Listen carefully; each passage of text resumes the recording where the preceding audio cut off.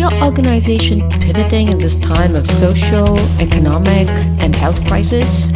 While this might be strategic for you and your organization, you definitely don't want to make this mistake.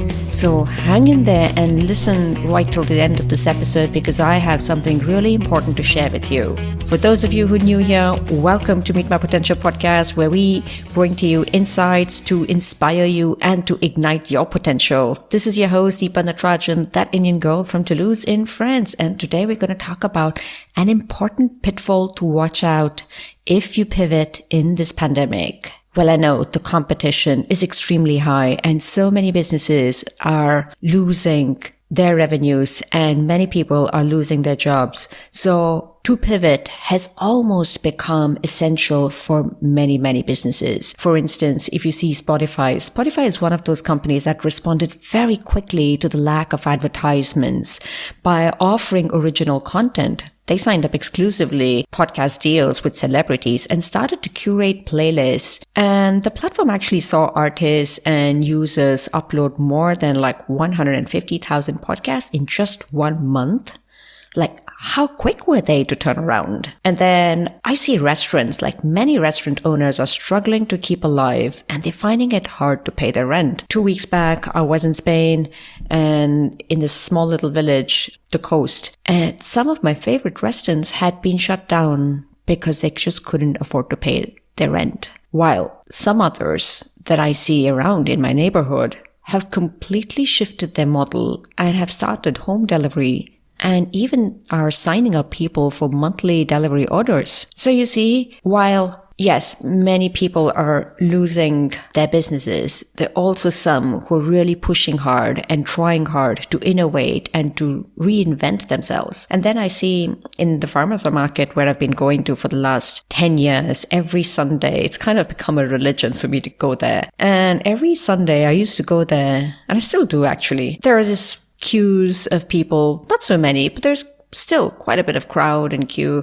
and pick up fresh vegetables on a Sunday. And it's great to do that. And now with this pandemic, they have launched a service where we can just order what we want by SMS. They keep the package ready. And so what happens now is they're actually serving more people than before. So let's not forget. Now, when you look at these three cases, or when you look at any other business cases, pivoting requires investment in informational technology, pivoting requires marketing, and pivoting does require logistics. So if we put these things in place, well, it could prove out to be pretty profitable over the long run if the trend in the short run gains momentum. But the question I want to address here in this episode today is, why do some companies pivot successfully? And what do we really need to be worried about? What do we need to be cautious about? What's that pitfall that we shouldn't fall into? I think mindset is one of the biggest game changers. Mindset has been one of the biggest game changers for a whole lot of things, but especially if you're pivoting, mindset is one of the biggest game changers. I say that because I see two kinds of leaders in my coaching sessions in the recent months. The first kind of leaders are people who are gripped by fear. And how do I make out the difference whether a leader who's coming into a coaching session is gripped by fear or not? I have a very simple measurement criteria. I started to note down the words and vocabulary that people use. And I see that people who are gripped by fear used words like COVID. It's difficult. It's hard. This will pass, but it's not easy. You see the problems that we have. And they use these kind of words at least 4 to 5 times more than people who are not gripped by fear. So what does fear actually do? Well, fear does not help us to think clearly. Fear does not help us to actually see the forest. Fear brings our focus and attention to all the negative things of what can go wrong. And so when our attention is focused on all the negative things of what can go wrong, energy is actually spent in avoiding the problems than in actually foreseeing the future and creating new trends. So fear strips us of the ability to actually quickly respond and not worry about what will be the impact of my action. We need to have that ability in moments of crisis to act with full permission and also take responsibility for the impact that we have. But if we keep worrying about the impact that we have and don't act, we end up being stuck and we end up actually being frozen. So I see fear-driven leaders kind of actually freezing and waiting for the pandemic to be over, kind of being in denial of what's happening, and also saying, this will pass, we will go back to the normal. But what's the normal we'll go back to? We don't know. The question is, what is actually running you? Is your fear running you? And if your fear is running you, then how does that inhibit you from getting into action and actually responding to the crisis, the economic, the social, and the health crisis that we are actually currently facing? Now, the second kind of leaders that I see are, you can guess, people who are reinventing themselves.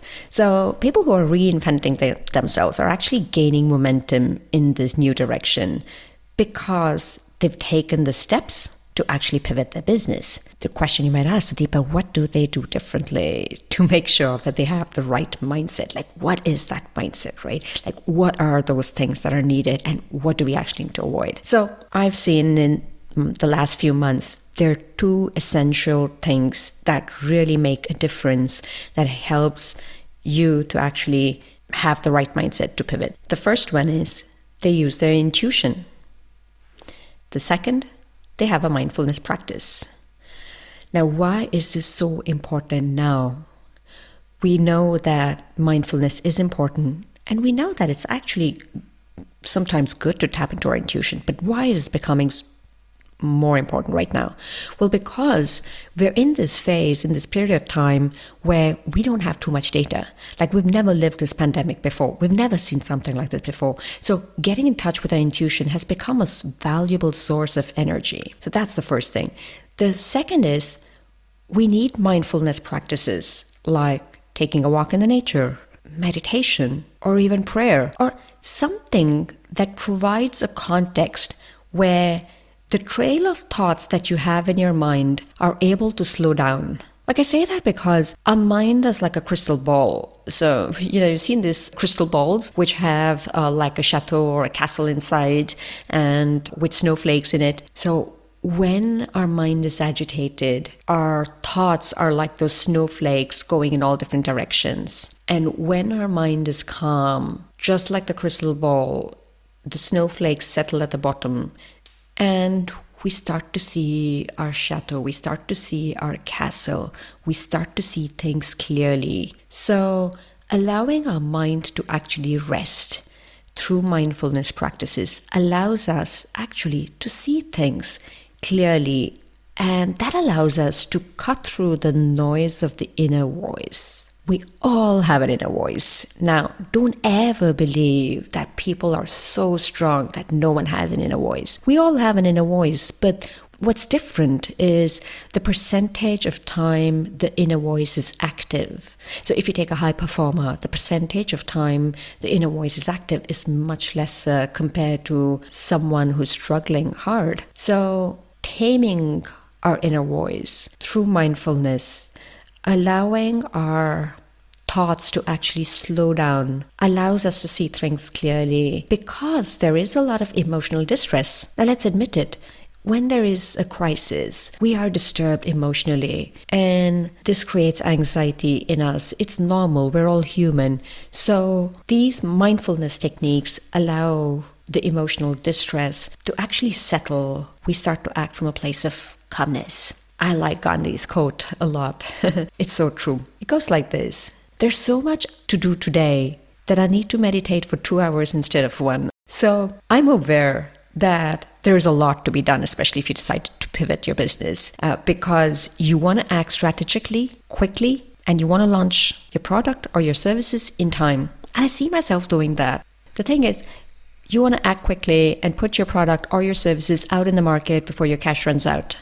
That's kind of the reality for many businesses. But what we forget to do is we get so lost in being action-oriented that we forget to take rest. If you're like me, you might see that there are so many benefits to being action-oriented. We get things done, we raise the bar, and we actually empower ourselves, because as we get things done, it gives us more confidence, and therefore we feel empowered. But then we try to push ourselves to be more and more action-oriented, hoping and believing that if we are more action-oriented, then we'll actually get more of those benefits. But in fact, that's pretty reverse.